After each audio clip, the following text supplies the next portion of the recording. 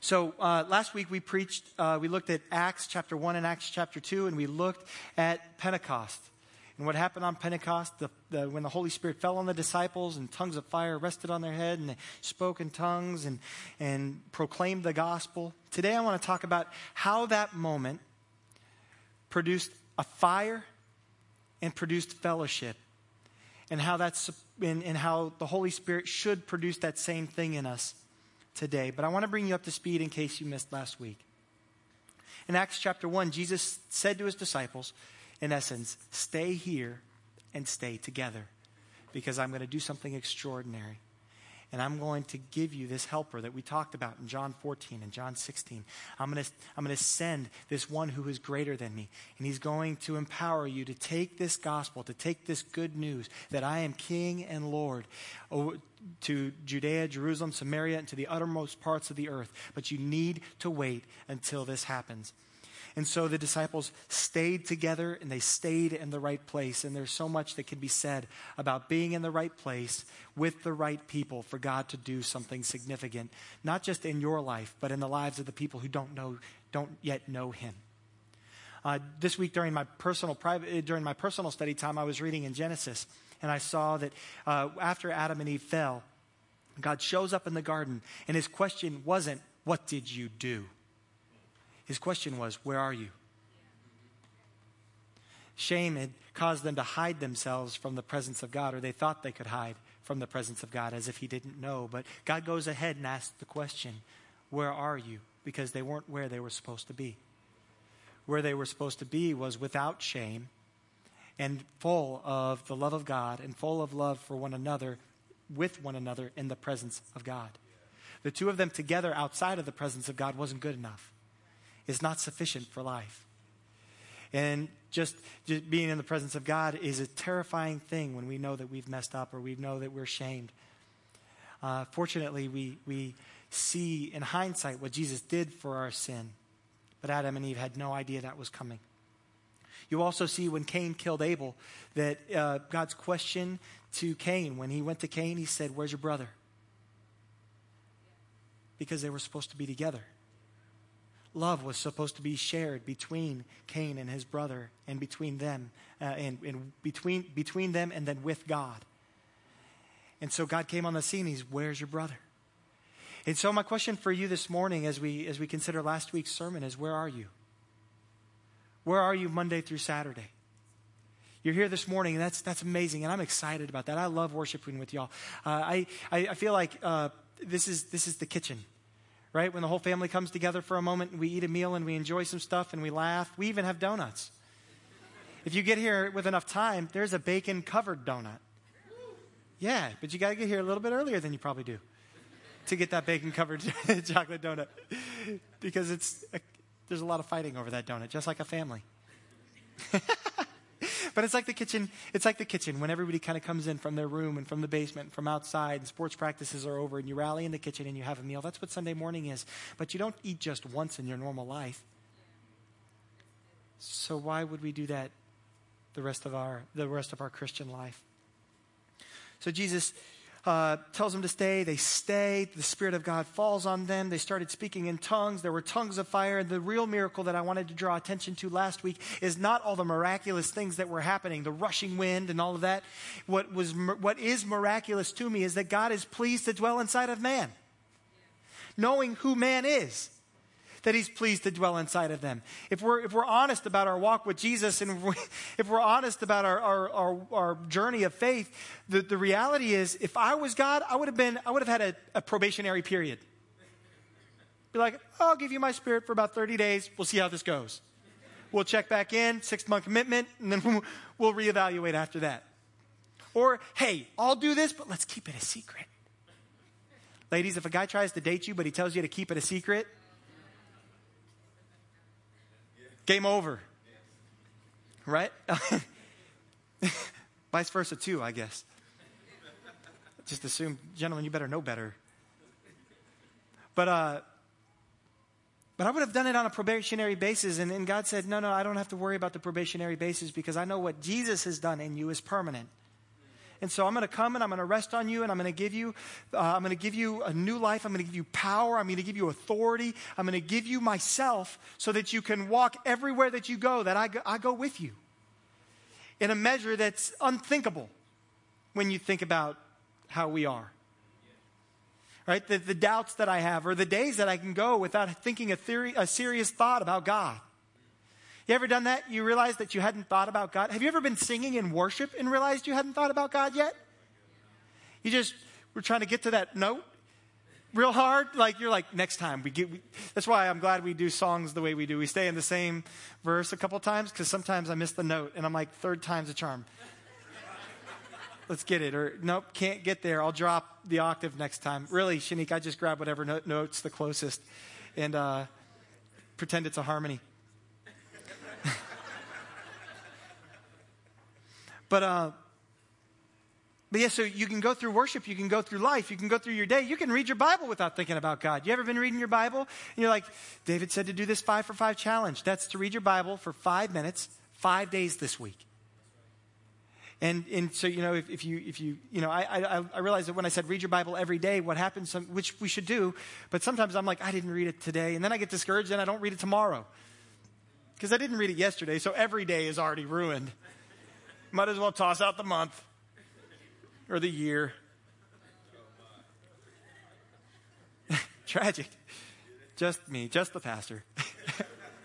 Right, so I'm saying 5 for 5. So as you get into this thing, and what my expectation is, it's going to develop a taste for you for the Bible. So, but you can be reading the Bible and get 3 pages in and be like, wait a second, this is all about God, but I haven't had a thought about God this whole time.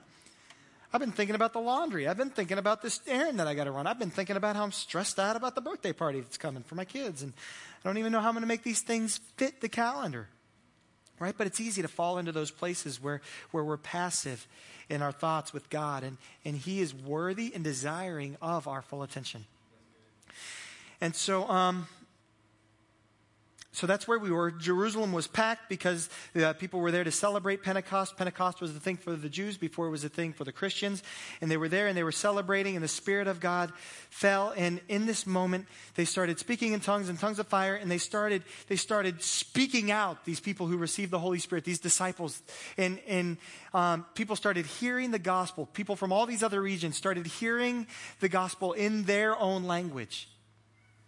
And so there are people that spoke all these different languages, certainly from different dialects, and they were confused about what was happening. It's like, what's going on?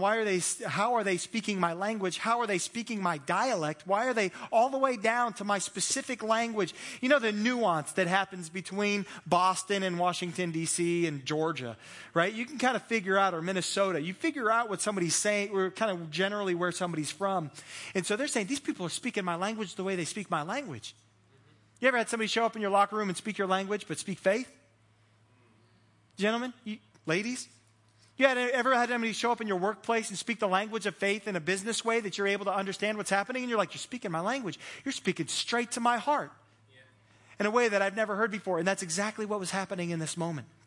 God was using them for it. The people's response was, aren't these Galileans? How are they speaking this language? Why do they sound so educated? They're rednecks. That's what Galilean in the Greek, it means redneck. No, it's not true. That's not true. But they were like, you're not educated. You're from Galilee. You're not the most educated. You're not the elite. You're not even a Pharisee or a Sadducee. You're not somebody who knows the law or is teaching in the synagogue. You're not somebody who's teaching in significant places. But what you're saying is hitting the mark. I hear the word of God coming from your lips. I hear wisdom and revelation and power coming from you. How do I deal with this? You ever had a little kid tell you the truth about yourself? That's what this moment was like. And you're like, who do you think you are to be telling me so much truth about things? I don't know if I said it here or not. One time my son, we were laying in bed, and we were just talking before he went to sleep, and he's like, Dad, when do you think time started? What? And so I took the easy way out. I'm like, well, when God started it. He's eternal. Time's for us. Eternity's for him. So he set it in motion, and that's the beginning of time. And he's like, no, Dad, I got that. At 6. Right? I'm in trouble. I'm from Galilee. He's like, no, Dad, I mean, what time was it? And he's like, I understand that there was Pangea, so we didn't have the continents and everything. And I'm like, Pangea? I better be Googling this. Keep up with my 6-year-old. This is the one giant landmass before the continents were created, right? Just because you guys know. And so we're talking, and he goes, in their different time, I was like, and so here we go. Here's my opportunity to really input something. I'm like, well, it's a different time everywhere in the world, so we can't really know. He's like, yeah, Dad. But like, what time was it here? I was like, I don't know, son. He goes, probably about breakfast time. like, just as big. He was so like philosophical and up there and everything else. Really, he just wanted to talk about eggs and bacon. You know, he's like, breakfast time, because that's not a time. It's, come on, son, 7 o'clock, 7:30. Chop, chop.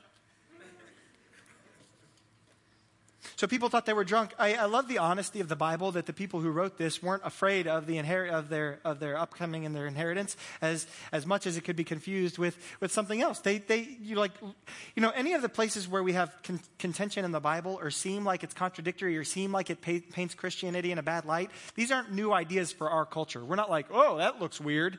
These are things that people have wrestled with from the very beginning, ever since Scripture was being canonized way back in the early church. They were wrestling with these questions. This appears this way, this appears this way. How do we wrestle with that? And at no time did somebody say, let's erase it.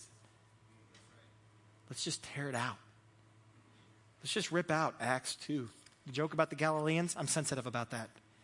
So let's rip it out. We don't really want people to think that our movement, that our church, that the Christian church was founded by a bunch of people who people thought were drunk. So let's just gloss over that or come up with another way to say it. They didn't do that. And so, so I love that the insult of those people was in there. And then I love Peter's response. Peter's like, no, guys, we're not drunk. It's too early in the morning to be drunk. One from Galilee. Right? It wasn't like, oh, you foolish people. Like, this is the Spirit of God and the power of God moving through us. He's like, no, we're not drunk yet. Wait till Paul writes some letters.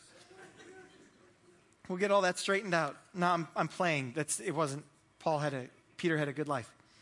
He lived right. But he says it's too early in the morning to be drunk. But how many drunk people do you know got smarter and clearer and proclaiming the goodness of God? Now, a lot of drunk people think that they're clearer and smarter. But from the outside, it's obvious to everybody else that that's not at all what's happening. And so it's just amazing. So anyway, so that's my paraphrase of Acts chapter 1 and the beginning of chapter 2. And what we're going to do is we're going to look at a couple different verses through Acts. Now, if you want to on your own time and you're 5 for 5 this week, I would encourage you, please read Acts chapter 1 and Acts chapter 2, the whole thing of it.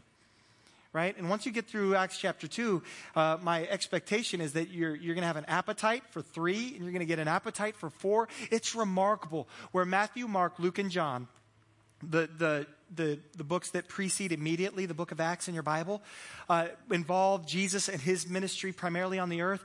The book of Acts chronicles the movement of the church and the acts of the Holy Spirit through the apostles and through the disciples and the establishment of the church in different areas.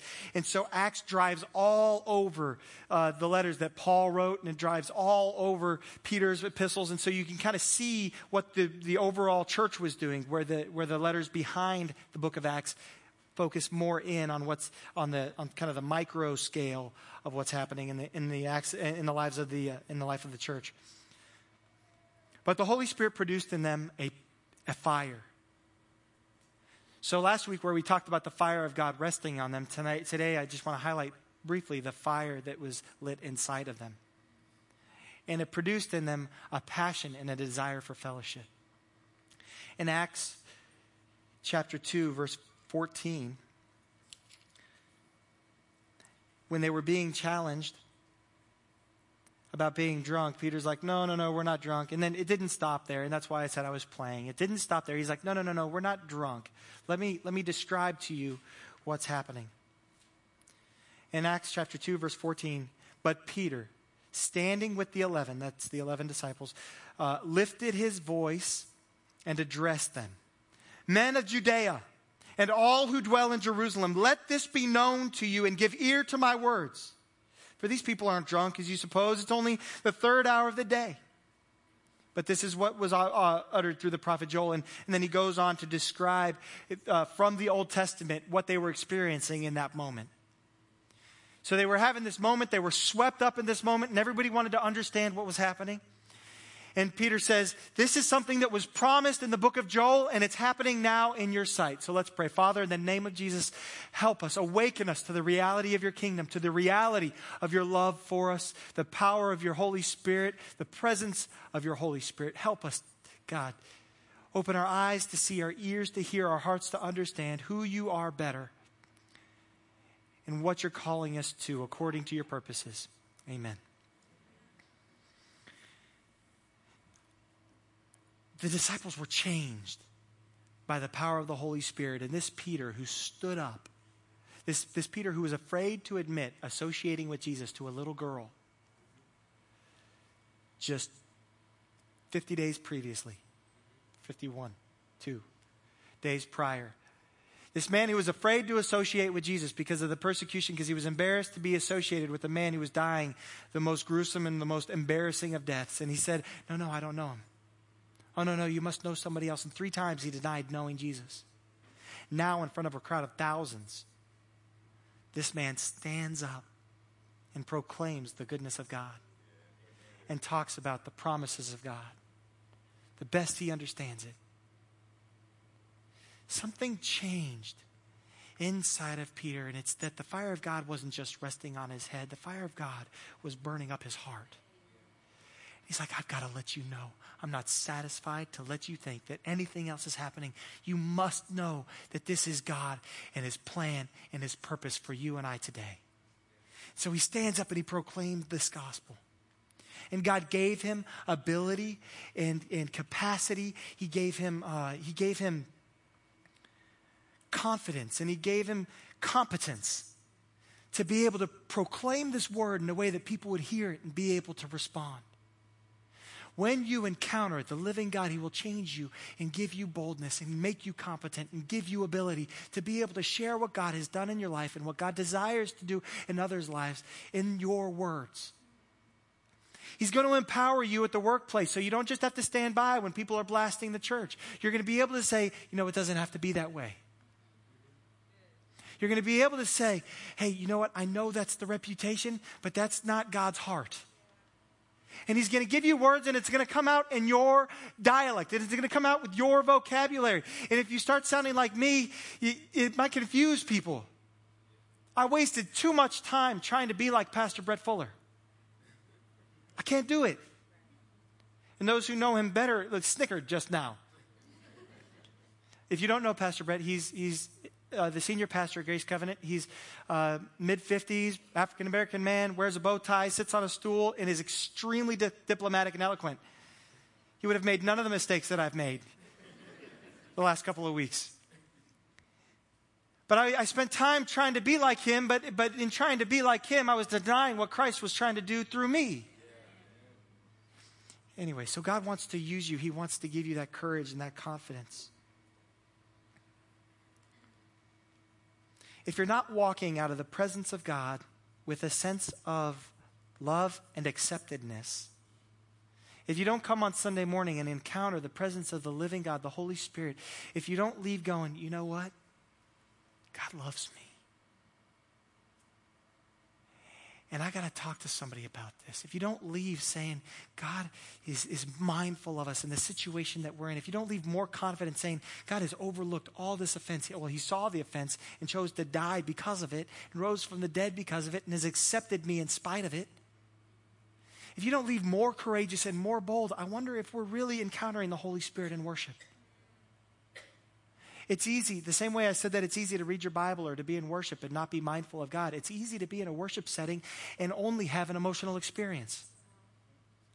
It's possible to cry tears and to have goosebumps, but never really encounter the living God. It's almost easier to. come in and sing the notes because it's less intimidating. If I just come in and sing the notes and check the box and then leave, I don't have to worry about the chance that God's going to reject me. If I just come in, walk right past the donut table, don't get coffee, come to worship, and then jump out as quickly as I possibly can, I don't have to worry about somebody rejecting me or not accepting me. I don't have to worry about being shamed, so I'm going to reject first so I don't get rejected. But I want to encourage you that what we have in the resurrection of Jesus, what we have in the promise of the Holy Spirit is a promise that He not only desires to, but He's committed to refining us and making us perfect. Oftentimes we try and make ourselves, we try and rise to this level of Christianity or perfectness so that God will accept us instead of recognizing that He's the one who makes us perfect. Saying, come to me. Come to me. We'll deal with the change. And what I love about this house is that it's going to be the same with the people that you walk up to in the hallway. You can take somebody's donut. It's okay. You can park in somebody's spot. There's no reserved seats. I don't even have a reserved seat. You can try it. I sit in that same general area all the time just because it's close to stage and I can still see people. But you're going to be accepted and loved and challenged and loved. I sat with a couple this week, and I won't look at them because. So it's everybody I didn't just look at. No. And I challenged them because I love them. Sometimes we think that love means holding back and not saying a thing, but Peter got up and said the hardest thing that could be said. You're not good enough on your own, he said. There was this promised Messiah from generation to generation to generation. This Messiah was going to come and redeem us, save us from sin, save us from shame, save us from guilt. And you killed him. He didn't mince words. It says in Acts 2, verse 37, after Peter gets up and he preaches, he says, now when they heard this, they were pierced to the heart or cut to the heart and said to Peter and the rest of the apostles, brothers, what shall we do? The word that Peter brought was strong and it was clear and it was powerful because the fire of God would not allow him to not say what needed to be said. There's a way to say what needs to be said that is so seasoned with love and so seasoned with the grace of God so that even the hardest things are pleasant. I've had some people tell me some truth about my life in a way that, I'm like, I think you just cut me. Or it hurts so bad, it hurts so good. Like, I know that you want the best for me and thank you. You don't even want to defend the part that was just a little bit off or where it didn't apply anymore because you don't feel any need to justify any of it. Because you're loved. There was so much love and so much grace on him. It was so fresh in the presence of God that everybody was cut to the heart. And he didn't mince words. Being right is different than speaking truth. When you're trying to be right, you're going to defend your position. When you're speaking truth, you're going to let truth defend its own position. And I think sometimes where we get in trouble in our evangelism, sometimes when we get in trouble in our marriages, sometimes in our parenting and our relationships, is we're more interested in what's right than what's true. Because what you think is right might not actually be true. And so what we do is we put it out there and we're like, you need to change this and you need to do it this way and this is what's right. And then we're insecure because we're not really sure if what we have is truth or if what we have is just our position. Peter didn't stutter. He didn't justify himself. He didn't justify the disciples. He didn't justify anything else that was happening. He didn't say anything about his life, who he was or who he's not. He was just saying, this is the truth about who God is. And you have to deal with this. You have to respond to this. with my wife, if I just hold truth out, I don't have to defend my position anymore. I can just speak it and trust the truth is going to accomplish its work. And I can say it with as much grace as it can be said because I know truth is going to cut through in the end. In college, I was all about being right. And I was really offensive for that reason. I'd tell people, I wanted to argue my position and argue how right I was. Sometimes because I didn't trust that the Bible or that the Word of God, that God was actually strong enough, big enough, powerful enough, persistent enough to save them too. I thought God loved me and saved me because I was somehow good enough to be saved. And I wanted other people to be saved, so it's like, be good enough so he'll save you. But that's not the reality of the gospel, and I'm grateful for that. Peter's fire produced a harvest of people who also came to God. There's this thing that happens, and I don't know how much it's in our congregation and how much it's just in the overall body of the church, but where people want to soak in the presence of God, and I love it. Just listening to worship. I was walking around the house this morning with worship, just playing on my iPad, and so I love it. I love sitting down and just closing my eyes and resting in the presence of God. That's a good thing. But if it doesn't provide a heart, if it doesn't provoke a heart for other people, you might be missing part of the picture. You're probably missing part of the picture. If you don't have a fire when you walk out of there to go and love God and love people, you're missing part of the good news that you're supposed to be receiving in those moments. It produced fellowship. In Acts chapter 2, verse 42, in the same chapter, it says, and they, being the people who came to Christ, devoted themselves to the apostles' teaching and to fellowship, to breaking of bread and to prayers. I'm going to keep going. And awe came upon every soul, and many wonders and signs were being done through the apostles, and all who believed together had all things in common. They were selling their possessions and their belongings and distributing to the proceeds to all as any had need.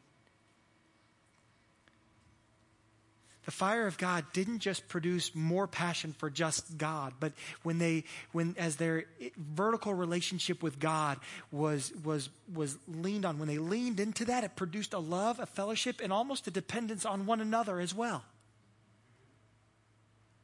And that's what the presence of God should do in us. And do for us and do for one another. The gifts that they received at Pentecost, the gift that we received when we received the Holy Spirit, those gifts aren't for you, it's for the person next to you. The gifts of God aren't for the person that has them, it's for everybody else. A gift of leader that has a gift of a person who has the gift of leadership is, if that gift isn't for everybody else, it's unfortunate, it's weird. For a leader to exist for themselves makes no sense. Because leadership, more than anything else, is built for other people. It's unfortunate if somebody has a great singing voice. Let's get out of spiritual gifts. Let's just talk about natural gifts. If somebody sings really well, that's not for you, Shanique. You know that. That would get boring anyway. Wouldn't it? Tisk. No. No, she shares that because it's a gift for all of us. God gave her an amazing voice and skilled leadership. He gave Tim a great voice and skilled leadership for us. It wasn't for themselves. That's right. If your gift stayed in the shower, that'd be a shame. My gift of singing was built for the bathroom. That's for myself because it's not really a gift. But when you have a gift of musicianship or a gift of music or a gift of hospitality, how disappointed would somebody with a gift of hospitality be by themselves? A lonely leader if it's not for everybody else. A soloist in the most strict sense if you're a vocalist. So what gifts has God given you for everybody else? Even leadership, I'll talk about that for a second. Our staff was talking about it the other day. But oftentimes leadership is about, we make it about the person who's leading instead of about the people we're supposed to be leading and helping. And it becomes about It becomes about me and my skill set. It becomes me and how well I do, instead of about the people and what is it that they need. The people and what is it that God is doing in their presence. The people and what is it that God wants to stir in them. Certainly a leader needs to develop their gift. They need to get better so that we can give better to people who we're leading. But it's not all about the leader. It's about the people. That's why one of the things that Jesus did with Peter is after the resurrection, Peter was out on the boat and Jesus was on shore, and Peter sees him. He jumps off. He swims to him. He's like, "Do you love me? Feed my sheep." Peter, you're going to be a significant leader in the church. Do you love me? Yes. Feed my sheep. Peter, there's a lot that's going to be based on the things that you say and how you say them. You're either going to do this for your own glory, for my glory. Do you love me? Yeah, I love you. He only said it 3 times, but I'll keep going to illustrate. Peter, this letter that you write to people, 1st and 2nd Peter, is going to be used by the church for generations and generations. If it's all about you, we're going to have trouble, and we're going to build inward, and we're going to build on the church of Peter instead of on the rock of Christ. You'll become the cornerstone instead of me. Do you love me? Yes, I love you. Then feed my sheep. Leadership, our gifts, the fire of the Holy Spirit, all of this was for everyone else. In Acts 2:47, and we'll close. As this was happening, people were praising God. The church was experiencing favor with all people, and the Lord added to their number day by day those who were being saved. More people were coming to faith because of their encounter with the Holy Spirit. As love increased, as fellowship increased, as the fire burned stronger, they didn't isolate themselves from the people who needed the message of grace and love. But they were welcoming them in. People standing on the outside saying, "Hey, I want what they have." If your time with God is producing in you self-righteousness,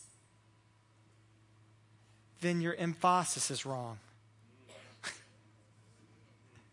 Right? That emphasis is on the wrong syllable. That's somebody's dialect. Somebody was like, "I understood that."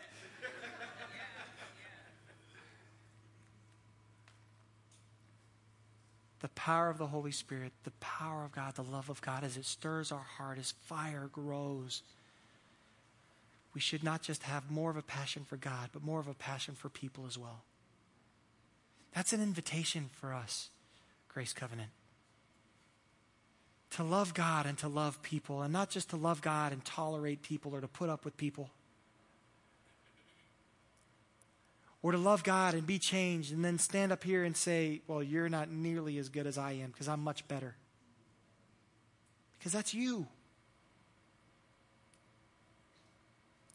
What I love about this passage is that it was ordinary people who God chose to do an extraordinary thing through. These weren't the trained ministers of the day. These weren't the skilled musicians. They weren't the skilled speakers. They were just ordinary people who had spent some time with Jesus, decided to follow him, and started becoming more like him. And when they received the Holy Spirit, what came out was revelation. What came out was life-changing. So that's the invitation for us as ordinary people to encounter the presence of God. Allow the fire of God not just to be around us, but to burn up inside of us so that we love him and we pursue him, and we love one another and we pursue one another, and so that we love this world that needs this message of hope so desperately.